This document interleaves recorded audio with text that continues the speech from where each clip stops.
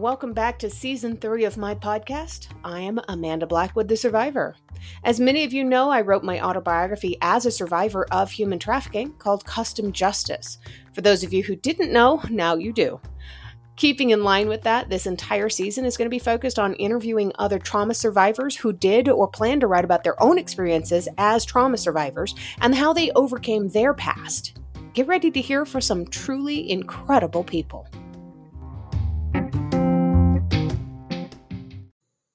Please hang on for a moment through this brief advertisement. This is what currently pays for the show.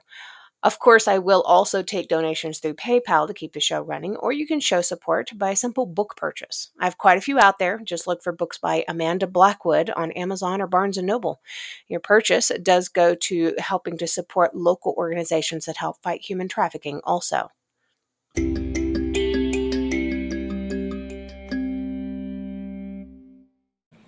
Hello. Hi. Good afternoon, Sherry. How are you doing? I'm doing well. How are you? I am hanging in there. It's been quite a day.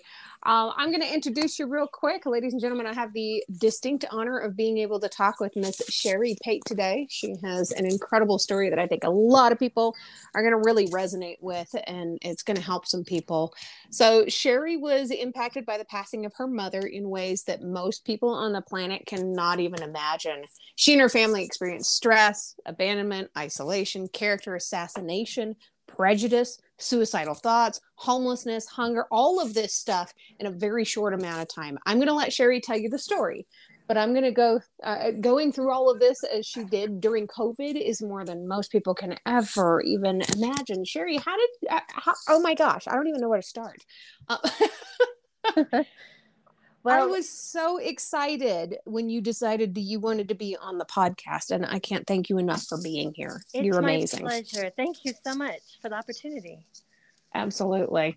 So tell me just a little bit about yourself. I know that a lot of this has been impacted by your mother's passing. So tell me a little bit about who you were as a kid, where you grew up, and what your family life was like. Okay. That's a good place to start. Beginning. I was a only child raised by a single mom, and she was a nurse, had to work 1.5 jobs to support us. We were pretty poor growing up. I remember going to kindergarten. I think my mom's check had bounced at the grocery store, and so I went on my first day of kindergarten without any food. But she was a hard worker and a good woman, and just over time, we kind of got on our feet and did really well. And she's very diligent. And so I had a good childhood. I was an only child and a latchkey kid, so I was alone a lot, but did well. I enjoyed school. I'm kind of a nerd. I love information. So if you're old, I'm 47, so like Cliff Clavin from Cheers, like that's me. If you mention a subject, I have factoids on it, whether you want them or not, and I can't help it. I just love information. But I'm a huge Jane Austen fan, and so spent some of my latchkey kid years, watching Jane Austen with some ice cream, and had a good youth. Became interested in medicine, and prepared to take my MCATs and go into medical school, and started down that path, and then met my husband, and he's a pastor, and I realized that I could work with him and basically do the same things that were on my heart, which was helping people and healing people and loving on people, but I could do it in a different way. And so we have had a great marriage. We've been married for 18 years, and wow. I have 2 identical twins who are now taller than me. They're 12 years old, and they're huge. They're wearing size 12 women's shoes, if that gives you any indicator. Oh my Blonde, gosh. Blue-eyed, tall, just beautiful twins. So we have, I've kind of had a family where before I didn't really have family. Because I was so alone. So I'm inundated with family in my personal family, and so we're just having a good time. And my mom moved across the U.S. when she found out I said the word grandbabies, and I think she booked an airplane flight that day. and moved really close, and then eventually moved in with us.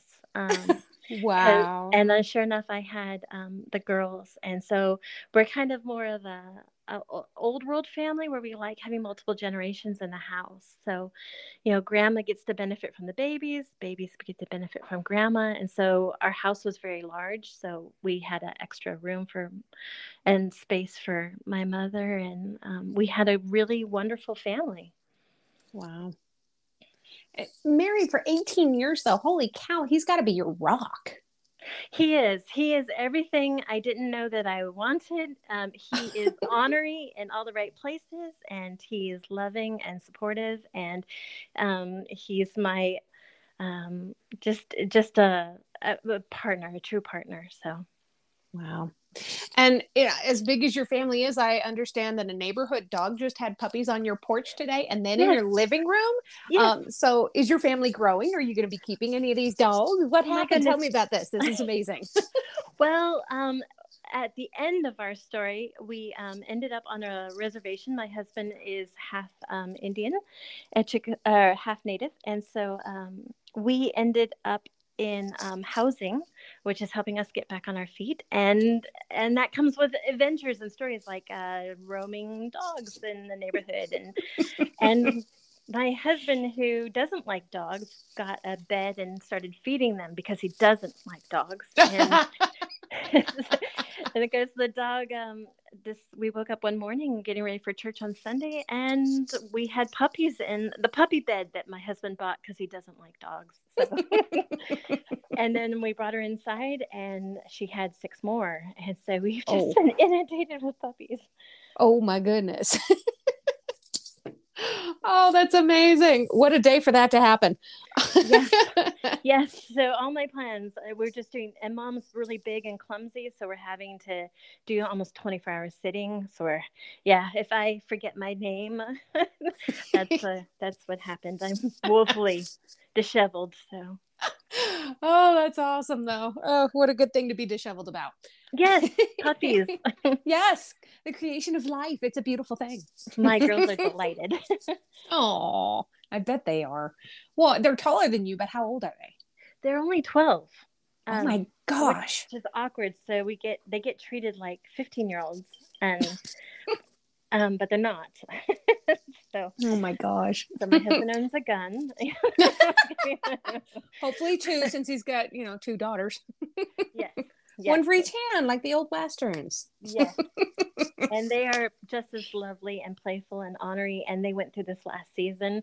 They became my heroes. I couldn't believe how well they handled it. If they had been different children or different temperaments, it could have been really difficult, but I really focused on my daughter's character all growing up. So this last season was bearable and doable, and we're on kind of the other side of it. So. Wow. Well, that is the perfect intro to having you tell us a little bit more about this past season. What all has happened in your life to have experienced so many extreme emotions over the last couple of years? Well, it was a lot. I guess I have to start a little bit with what we had. We were in a large 6-bedroom home in a wealthy suburb of Dallas. We had a nice family. It was a small family, but very loving and good. I had excellent credit. I had like an 800 credit. Wow. We all had several jobs. We traveled around the world. 3 years ago, I circumambulated the world. Wow. We are visiting. We do work with governments, so I was hanging out with royalty. Oh my gosh. We're just kind of, because we love people, we do well with people who are in very difficult circumstances and people who at the kind of the higher end of society. And we just love people, so it's easy. But we had things going on. We had achieved everything that you can achieve. I had 2 Lexuses in my garage, and we had no debt or not much debt. We had just, I think, normal family with 1 or 2 here, but we were well situated. And then my husband's company was expecting an extremely large investment, And that suddenly disappeared through no fault of our own. They had a court case come against them on a separate issue, which impacted us indirectly. And then my mom got very sick, very, very sick. And it became clear she was going to pass at a young age. She was only in her 60s. And I was home. So I was doing all the home care, and she became very confused, and it was a lot. And she passed once and came back to life, actually, came back. And we had her 3 more months, and it was just very emotional. And then she did pass, and our home went into probate, and that was an opportunity for a mortgage company to come in and try to look at our financials, see in that moment that we were a little vulnerable, and then try to steal our home. It's called fraud closure. You can look it up online. The FBI has looked at it too, but I guess it's so widespread, they're overwhelmed. So we end up in a battle for our home, but we didn't know we were in a battle until basically the tying of the noose. We were doing everything the mortgage company told us to do. We weren't behind in any of our payments at all. We were very prompt.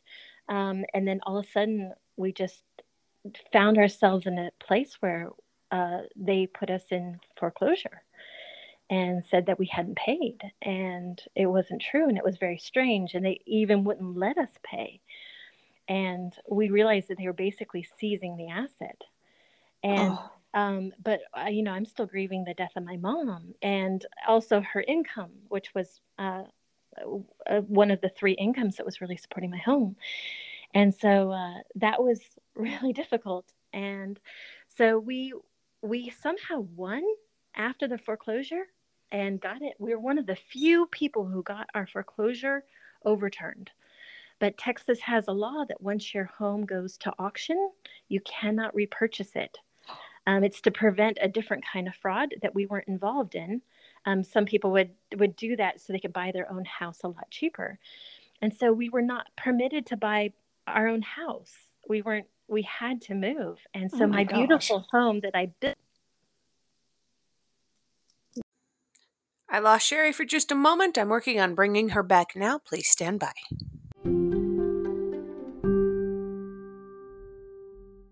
All right. So we were talking about you had just lost your home because of the fraud closure methods, and the FBI are completely overwhelmed by this. Yes, it's a big thing. It's one of the new crimes that's happening. The problem is it's real kind of you don't hear about it. The average family has no idea that they can fall victim to this. And they target you in weak moments, like a parent's death or probate. And before you know it, they're playing chess with you, but you don't even know the terms they're using. So it was bad. And but we were able to get the foreclosure turned. Very rare. But yes, we were not able to repurchase our home or continue in it. And so we had to sell. So. Oh my gosh. So how did you guys deal with all of this? I mean, you've just lost your home. You've got a couple of kids. You've got your husband. You just lost your mother. You've got a lot on your plate. Yes.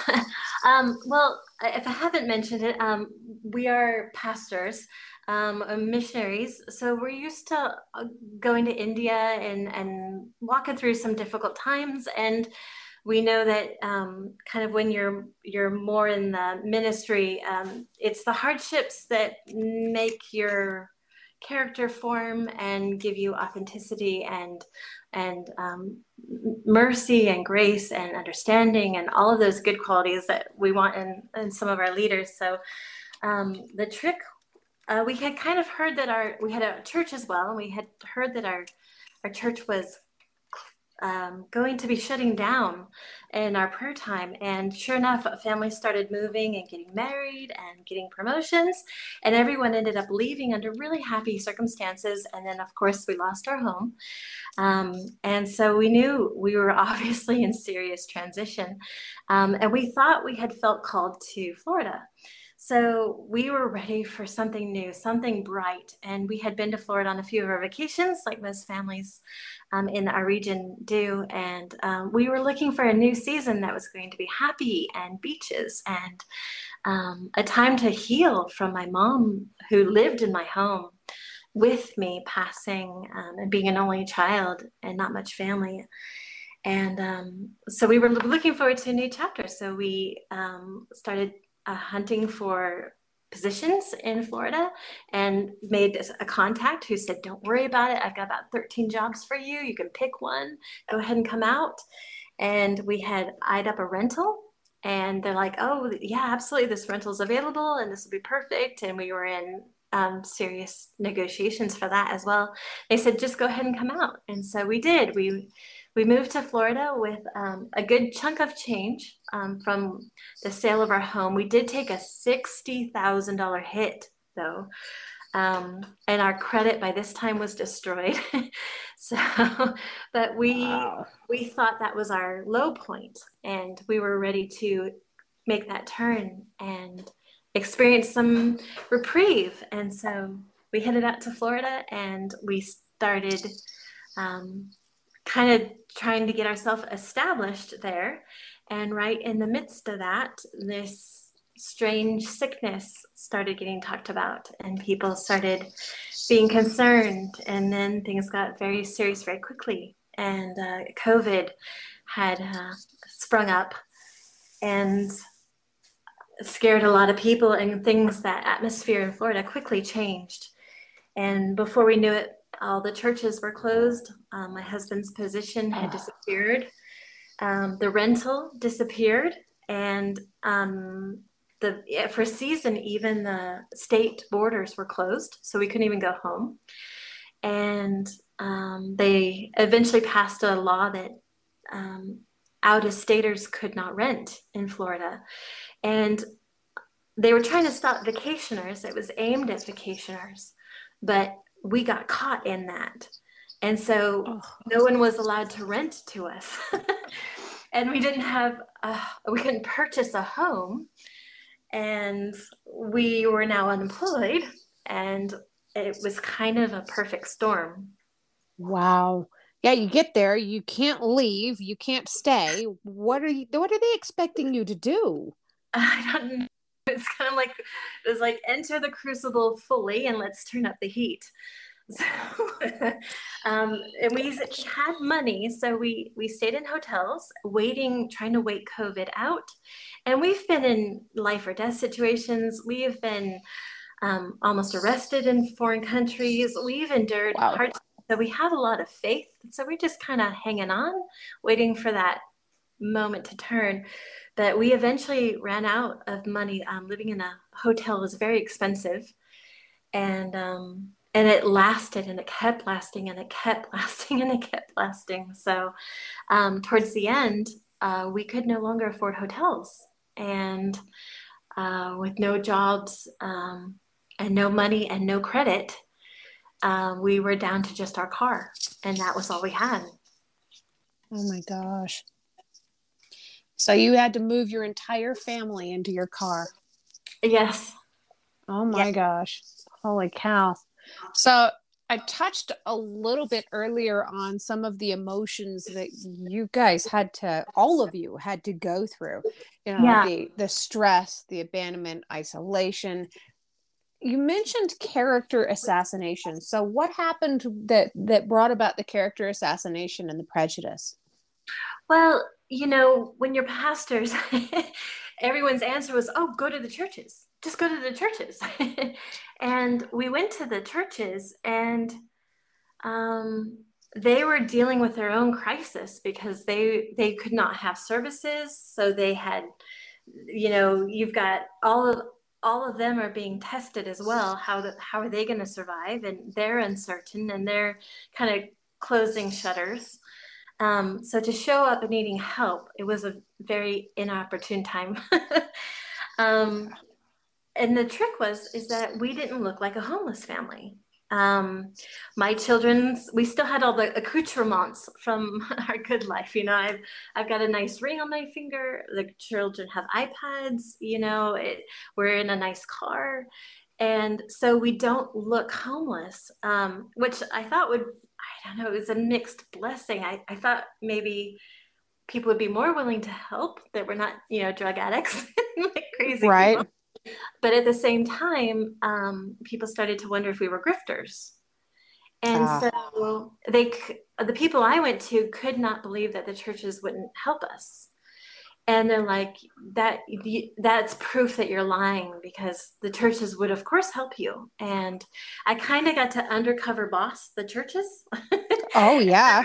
And their hospitality programs and their care programs. And I'm like, hi, my name's Sherry, and it's my husband, and he's a doctorate, and I'm a pastor's wife. We're reverends, and we have 2 children, and we're living in our car. Can you help us? And in Florida, they have this thing called 211. You can dial it, and they're supposed to give you resources. So the churches would say, well, call 211. And when we called 211, they would say, well, go to the churches. Oh. So, and they also had this thing called the list, which we worked through the list. Like, it had the Salvation Army, and I called the Salvation Army, and they're used to dealing with hurricanes. Surely they can help a family of 4. And they said, yeah, we can't do anything for you at all. I'm like, really? Oh. I'm like, you're the Salvation Army. I'm like, for Florida, for hurricanes, for Michael. And he's like, yeah, sorry. And then I remember he said, have a good day. And I said, I have 2 children living in the car. I'll try. Was the only thing I could utter.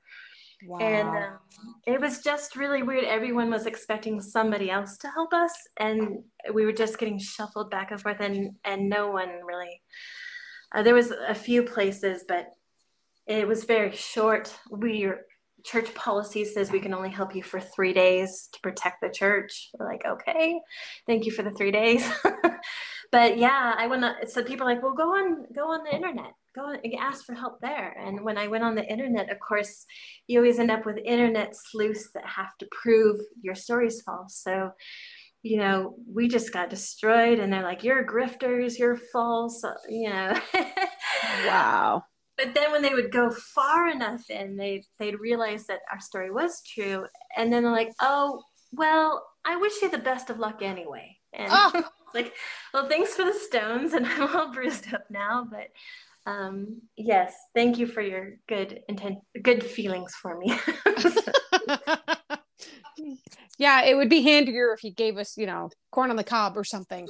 But yeah. Once you're homeless, you can't add anything to anybody. You become a person with needs, and and it was very shocking for me, because I don't know, how you think people are like you, and I've had people in need come to me, and I had 2 spare bedrooms in my old house, a 6-bedroom, and they would just live with us for 6 months, and my home was open. But not everyone's like people are different, and they have different reasons and different backstories. So I got grace for that. But yeah, it was really challenging. Yeah, I imagine it was. So were you guys ever able to find any services or resources or people to be able to help you to get out of all of this? Not to get out initially. We were so beaten up on Facebook that some of the people witnessed this. They're like, you guys are so nasty towards this family. And one person had compassion on us and gave us a condo for a month. And that gave us a place to rest and sleep and recover a little bit. And then there was a wildfire, and we were evacuated from the wildfire. Oh my gosh. During a pandemic. And the challenge with the pandemic too is that the normal things that people would do to, like, go to the beach was closed. And we'll go to the library, the library was closed. So all those services that homeless people would use were also unavailable. and you couldn't go out in public, so we were locked down to just our car. But there was a season where we did have jobs. So I was cleaning like $3 million condos. I was making like 8, Oh 10, my gosh. 15 beds. I would make those beds during the day and clean toilets and clean showers. But then I would go back to my car, and I didn't get to sleep in a bed, and I didn't get to use a shower. And so it was when things started to open back up again. And so I had sand on me, but it wasn't because I had been to the beach. It was because I had cleaned a rug. I had secondhand joy. It was challenging. And so even with the 2 jobs, I would make like $85 in a day, which was great, but the hotel room would cost $83. So when we had a hotel, we were low on food. And then on the weekend, that same hotel room would go up to $300. So on the weekends, we were definitely in our car, but then we could eat better, like Taco Bell. So we always had shelter and we always had food. But, talk about isolation. You're talking about emotions. And I have never felt more isolated. And of course, we had relationships from our old state. And I would call every once in a while, and they're like, towards Christmas, they're like, "Oh, Sherry, do you have your Christmas tree up?" Oh. I said, "Well, honey, where would I put a Christmas tree?" And she goes, "Oh, in your living room." I'm like, "Sweetheart, you know I'm homeless." She's like, "Yeah, but you have a living room, right?" I'm like, no, honey. And this is a normal this is a dear friend, very intelligent.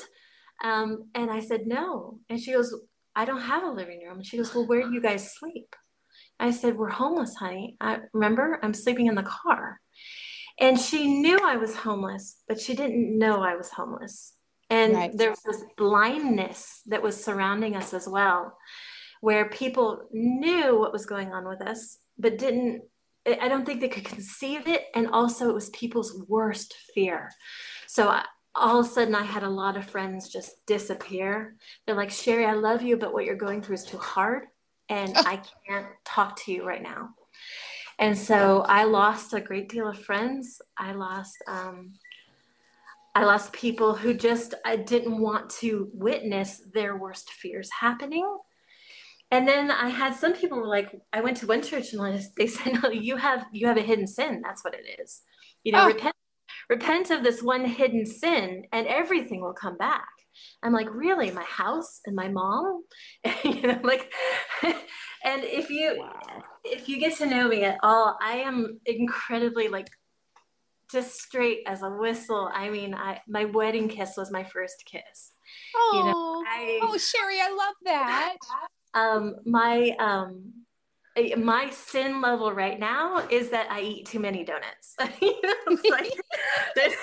And I'm sure there's some hidden pride there that I'm hunting out and trying to kill. But I'm very active with my sin. I just try to go and destroy it. And I'm not a religious person. I'm a person who's passionately in love with the Lord. And so I take that passion and I just try to really clean out everything.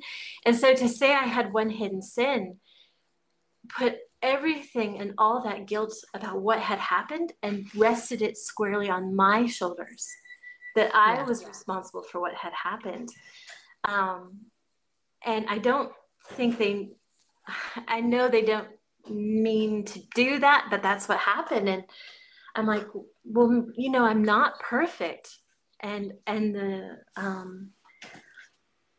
the standard for me is incredibly high. So maybe it is me.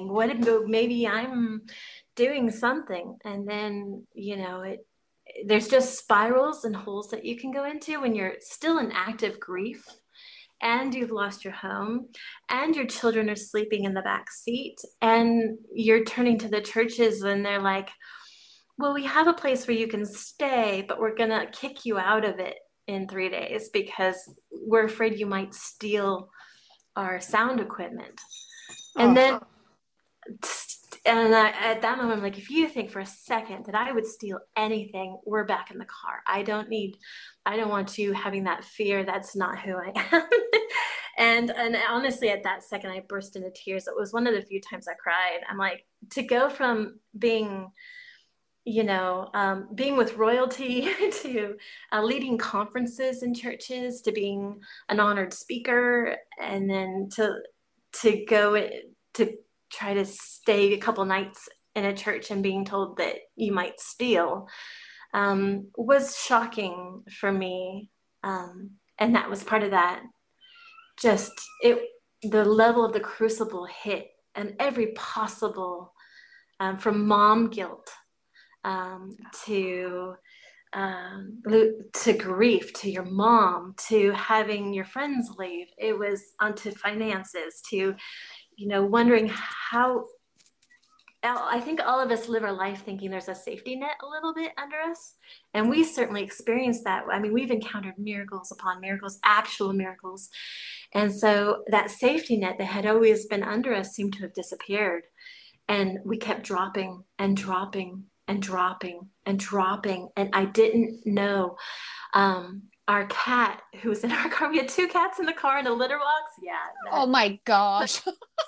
One of our cats escaped in the middle of the night while we were using a bathroom run, and we lost a cat.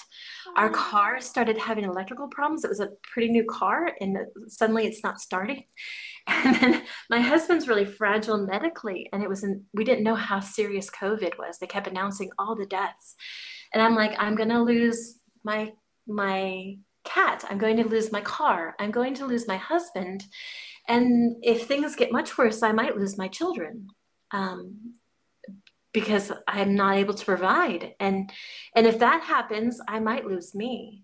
If that was the ultimate crux, if I lose my babies, and that's what I'm fighting for, then there is no point anymore. At that point, if everything has turned away, and if the Lord's done with me, and if maybe this is how my story ends. And I have lots of promises of things that are coming in the future. So I clung to those so strongly.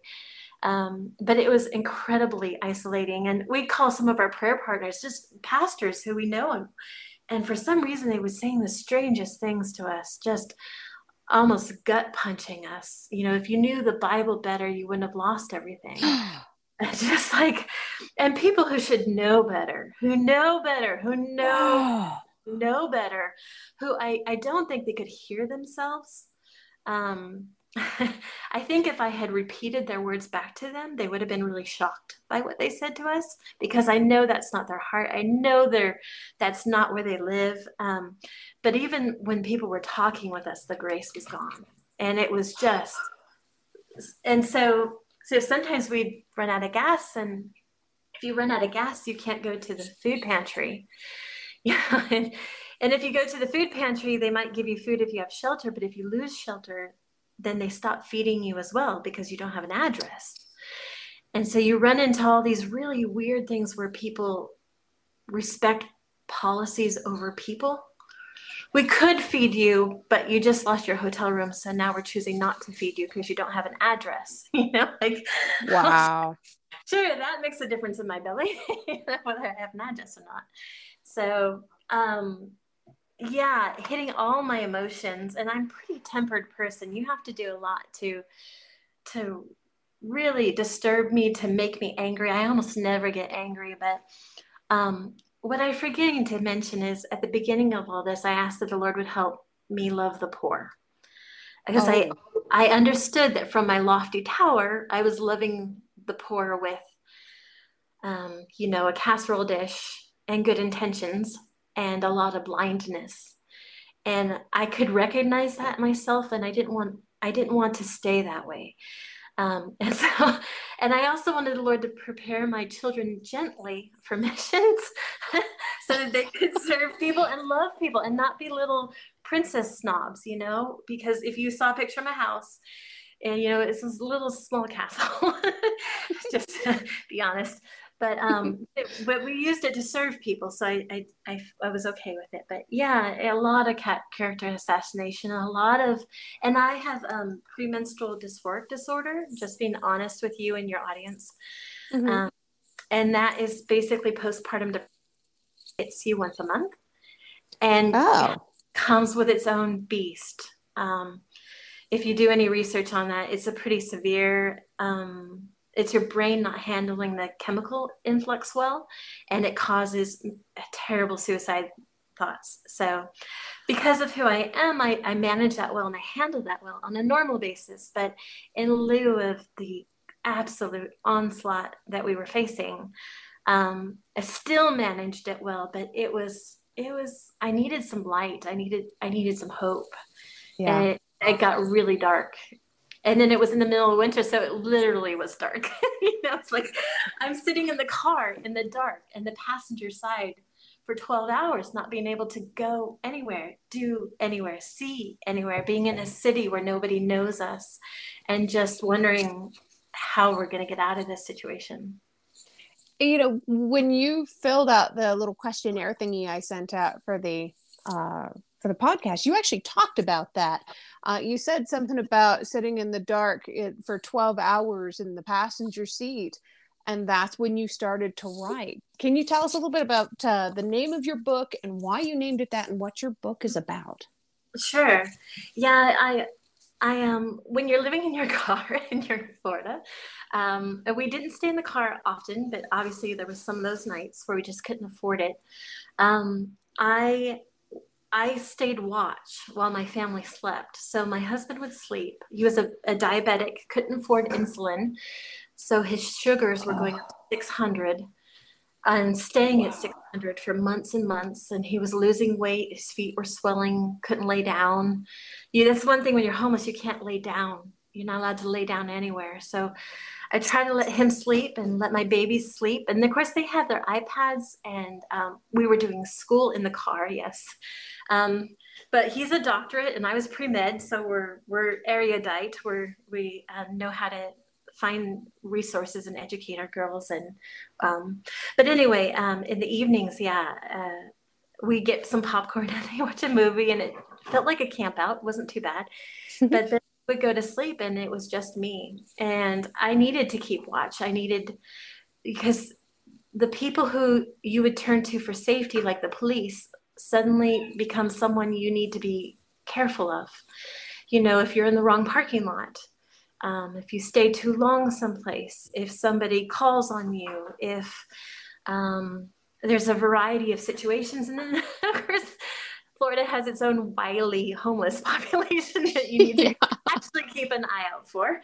And so I would stay up all night and watch as my family slept. And so that's 12 hours, 6 p.m., 6 a.m., 7 a.m., 8 a.m. of darkness. And I had my computer. And so I had a story in my head that just suddenly filled my head. And I decided I might as well just write it down. I've got a laptop. I've got keyboard in front of me. Let me just start writing. And I just opened up a document. I just started writing, and it started pouring out of me. And weird things started happening. I started writing about things, and then I would need certain things to happen for my story, and I would look them up, and they actually did happen in real life. There was this really strange favor on my story where I would need a certain person to go through a certain town at a certain time, and I'd look it up in history, and they did. And I was having all these strange things I couldn't explain, and it was a love story, which as a pastor's wife, writing a love story is not it's not a lot of things. It's not normal, it's not advisable, it's not, I don't know, there's a lot of emotions tied with pastor's wives writing a clean romance novel. I don't know any others who do. It wasn't my plan, and I wasn't writing to publish. I was just writing because all of a sudden I was in an adventure.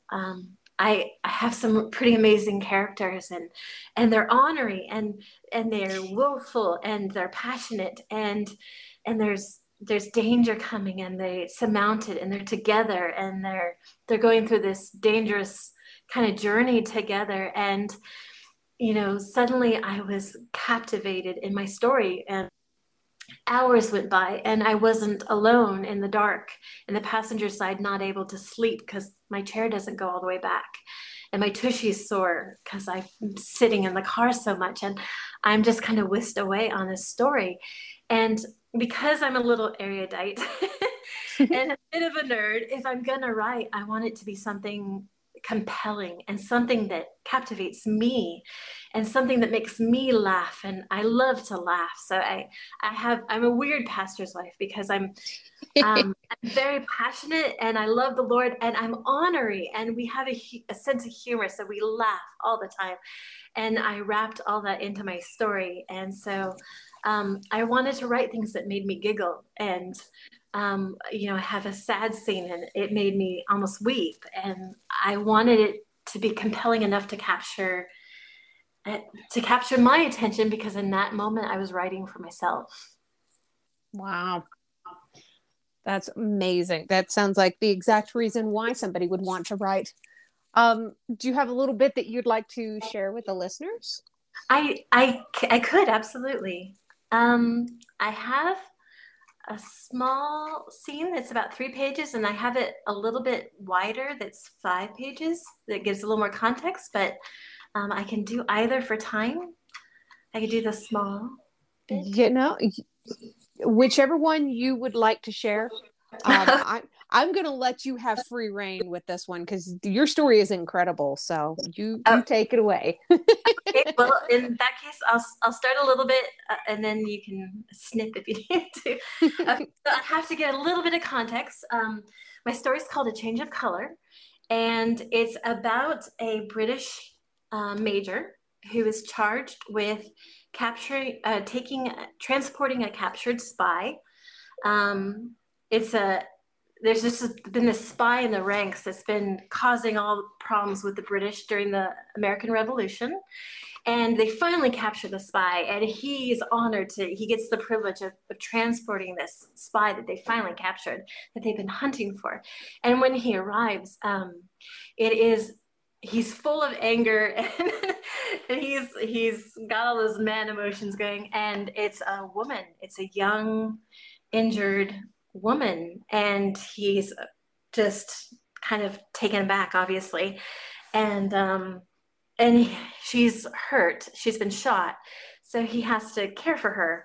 And obviously all of his guard, all of his anger kind of melts away. And here he is taking care of this young, beautiful, injured woman. And curiosity, what is she doing? Why is she doing this? What's going on? All of this. And so the man's name is Sydney, the major. And they don't have a name for the woman yet, so they call her Katie. And then he has a partner named Harris, who is my comic relief. So I think with that intro, I might give you the smaller version. Let me see. Okay, let's see. And I'm not used to reading out loud, so please forgive me for any mishaps. Of course. So they've been traveling on the journey. He is moving her from north of an outpost up in the mountains down to Charlottesville, and they're running into all kinds of problems. They find shelter in a cave, and the cave has those beautiful stalactites, stalagmites. Sydney has been wounded, and so this is kind of a moment where they're kind of barriers are coming down, and they're being forced to interact and get to know each other a little bit. So Harris walked up to the major. "Let her look at your cut," as he motions towards his wound. "I need to start cooking the fish." "I can wait till after dinner," Sydney assured him. "I don't like blood, and I've never sewn up a man before." "She's a woman. She must know how to sew." "Katie, have you sewn up a wound before?" Katie turned away from admiring the walls and answered, "Yes, many times." "Ah, my wife has skills." She was pretending to be his wife because of people who were attacking them. That's a little side note. Yes. "You see, sir, done," he said with great satisfaction. "More like mutiny," Sydney muttered. He grabbed the lantern and sat by the fire for best light. Katie bent down on her knees and moved closer to help. "Do you have a fishing hook?" she asked. "Yes. Let me remove your...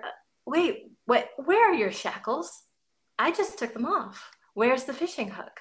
"Ugh, full mutiny," he muttered to himself. It is in It's in that bag wrapped in leather.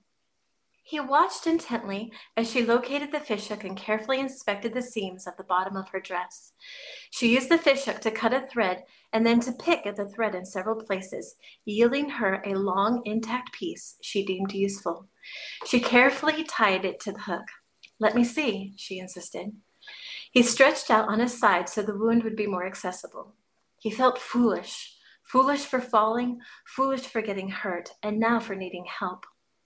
After inspecting the wound, I should be able to close it easily. It's not deep. It's clean, straight cut," she assured him.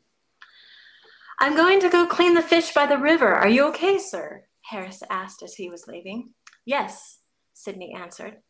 He didn't know why, but he knew she wouldn't try to escape. Harris seemed to know this too. He was distracting himself trying to discover the reasons behind his conclusion when he felt her hand first touch his side. Abruptly, those thoughts ceased, and he turned his thoughts directly to the moment. She took the end of the hook and stuck it in the fire and let it cool. "Ready?" she asked. "Yes." The first stab of the hook was sharp. His head went back as he winced in pain. She placed the other hand on his arm to comfort him, and their eyes only met. They caught eyes only once, and both turned away. "How many times have you done this?" he asked, voice strained. "More times than I would care to," she said with confidence. Another stab, another wince. "You have had moments when you could have tried to escape, like this one. You could take the horse and flee." They were more aware that they were alone. The formality of the outpost was gone. The bars of her cell that had kept her separate were gone.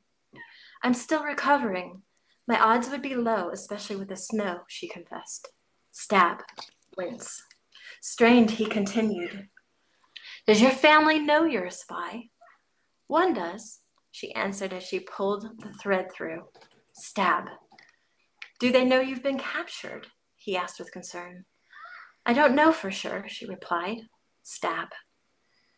"Tell me something about you, anything to divert." I have unusually strong feelings against pickles. It's a special kind of passion I can't quite explain. It's a terrible abuse of a perfectly fine cucumber. And have you seen people eating them? It looks like they're eating giant legless frogs. It's all very odd. He was distracted. The pain of the sharp hook seemed to fade into the background. "And what do you hate as much as pickles?" "Mosquitoes. Ugh. They are the smallest members of Satan's army. It's impossible to be a lady when a mosquito is present. I think I'm a calm, rational creature, but they so easily provoke me. I will stay up all night and swing at the walls like a mad woman until a mosquito is dead." "And what would be its opposite? What do you like?" I like being inside on a rainy day. I love the smell of Christmas and the smell of baking bread. I'm tying the thread off now, almost done."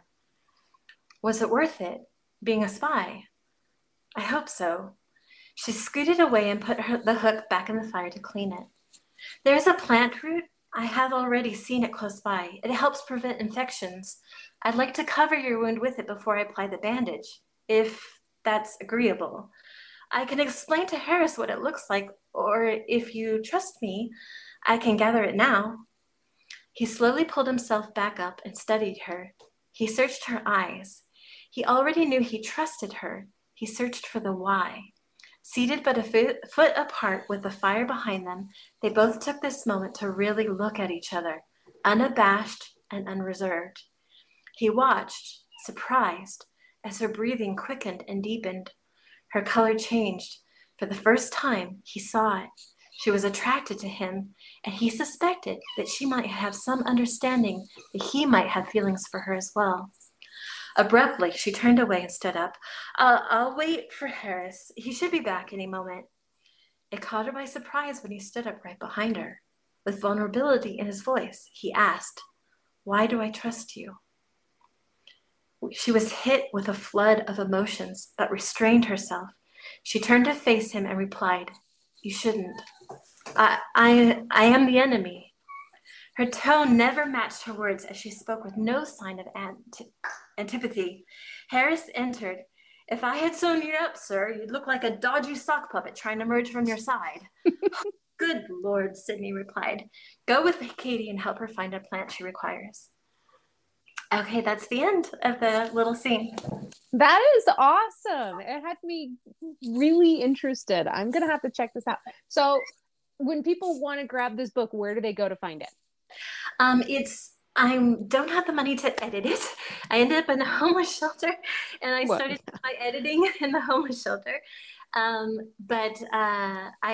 It's on Kindle Vella right now, and Vella has the first 3 chapters free, and then you just pay for tokens to get a few more. I am working on putting it in paperback, and I hope to publish in the next couple months. Now I'm gonna drop the big reveal on you guys. I'm gonna spill the tea. She is actually his childhood sweetheart. He was kidnapped by the British as a young boy to act as a powder runner on the ships. So he was captured from his home in Virginia and grew up on the British ship as a British, and went up through the ranks. And he believes he's British, but he's not. And part of the reason she became a spy was to find him, track him down. She finally did, because they changed his name. And so she allowed herself to be captured so that she could help get him out of this world. And in the end, there are several big reveals that are just marvelous. And he finds out that he was captured, that he's not British, that's his childhood sweetheart, and he has to turn her in to be killed, to be tortured, actually. And whether he turns her in or not, and I'm going to spill the tea. He does turn her in to be killed, and finds out the next day that it was his childhood sweetheart. It does have a happy ending. All is well, but I will let you discover how. And there's a few other just big reveals that are just, I'm proud of the story. I'm trying really hard to get to paperback because the story is compelling me to get it out. So I'm sure you'll love it. You will laugh. You might cry. The characters are pretty fun, fun to write. That's awesome. Yeah, this sounds like something I would love to read. I love historical pieces anyway. When you get a chance, can you send me a message with the link to the Kindle Vella so that I can put that in the description? Send more people over there to read this story because this sounds really good. This sounds awesome. Yes, and it has a sequel called A Change of Color, which is the true story behind The Purple Heart, which is also fantastic. Wow, very cool. Change of Color and then Change of Heart. And so they're coming out, and I'm very excited. So I was not planned on being an author, but there you go. It took a crucible to produce it. So yeah, maybe you have more than one calling in life. Possibly we'll see. So before we go, I've got one last question that I love to ask people, just to see how you see yourself. So what is one thing that you love about yourself that is not based on your physical appearance? Well, obviously when you're in the crucible, you get to look at yourself really closely. You might hear a puppy in the background. And I had every reason to give up, and I didn't. And I know lots of marriages that wouldn't have survived what we went through. So I'd say that one characteristic is I'm faithful, and I'm honest. When I was cleaning some of the condos and some of the office spaces, there was like leftover food in the conference room at like 8:00 at night. There was like 2 cupcakes, and I know I probably could have had one, and I know it probably would have been okay, but I just wouldn't do it, and I just tried to uphold to the highest possible for myself, just just also the hopes that I would get out of this situation if I stayed the course and I stayed faithful and I didn't give up hope and I kept my integrity and I didn't steal a single thing, even when I was hungry and even when I was desperate. And I got that tested. You hope that's in you. You hope you're faithful. You hope your marriage is fireproof, but you don't really know until you go through the fire. And so that's what I hope is there in me. That's what I hope I saw in me. And I hope that's what grows in me still, because I still have some growing to do. Absolutely incredible. You are definitely a much better person than I would ever be, because I guarantee I would have had not just the one cupcake, but both of them. Well, I didn't say I wasn't tempted. I didn't. I looked at them more than once, and then I had to go vacuum. Yes. So. I am a Christian woman. I am a very honest Christian woman. So I probably would have done something like left a note going, hey, I ate this. You can go ahead and take it out of my salary. I'm sorry, but I was hungry and I couldn't resist. But I would have eaten them. Yeah. I just tried to remain above approach, especially because I was being attacked so much. My character and the character assassination and along the areas of trafficking, we would have to use public bathrooms, and I would always tell my girls, you need to stay kept. You need to brush your hair. But sometimes they'd wake up really quick and have to pee, and we went into a restroom at 3 a.m. because we had to use public restrooms. Mm-hmm. A lady saw us, and I could tell her she was looking at us weird, and here I am with two. My girl's hair just goes wild. They just have massive hair, and it was bedhead. It was wild. And, I got two girls at 3 a.m. at a gas station, and they look unkept at that moment because they had just woken up. And we did get a call. They did do a welfare check because they were concerned I was trafficking. Oh, wow. My daughters and the character assassination again. And so we did have a police officer found our plate and knocked on us at the hotel room, and they found my girls happy and showered and reading Last of the Mohicans and, just doing very well. And he heard our story, and of course it wasn't what he was expecting, and because my husband has a doctorate, and we weren't the average homeless people, but there was a lot of prejudice around that. So I definitely do have a heart for those who have gone through trouble. My eyes are open now. My compassion is just 100-fold what it was before. I know how to find the lost and love on them properly, or not properly, but without a casserole and good intentions and condescension, and I had people say, well, we have to teach you something before we can give you food. You have to take a class for a $25 gift card. I'm like, well, he's a doctorate and I'm pre-med. What are you hoping to teach us? And, it's like, and that was another thing is people approach the homeless and the poor like they have to be educated. And there's my girl's best friend, he had lost everything in a custody battle for his daughter and became homeless with his daughter. And they lived in a storage unit. Oh my gosh. And he had his own private business. He, in Florida, he sold kayaks in Florida and was doing very well. And all of a sudden that hit and he lost everything fighting for his daughter. And so we all go through hard places, and sometimes not because we did something wrong, because we were doing things right. So. Yeah. Yep, absolutely. Wow. Sherry, this has been just absolutely amazing. I am so glad you were able to spend this time with me today, and we got rid of those connection problems. Yeah, so sorry. I don't know what was going on there, but thank you for hanging tough with me. Of course. And when that second book is ready, let me know. I'd love to have you on the show again. Absolutely. Thank you so much. It was such a privilege. And I hope this just speaks a little bit of life into your audience. And I know what it's like to be judged and judged severely. And when you're just trying to survive, and you just need a little bit of hope and someone to believe in you. And I just hope that your audience just feels loved and encouraged, and feels some kind of hope that they will get out. We're coming out now and doing better. We have home and a shelter, and we're getting our feet under us. And so, it was just a season. It was a horrible season, but it was just a season. There's brighter days. So Yeah. And now you got a porch for puppies to have their babies on. my gosh, puppies.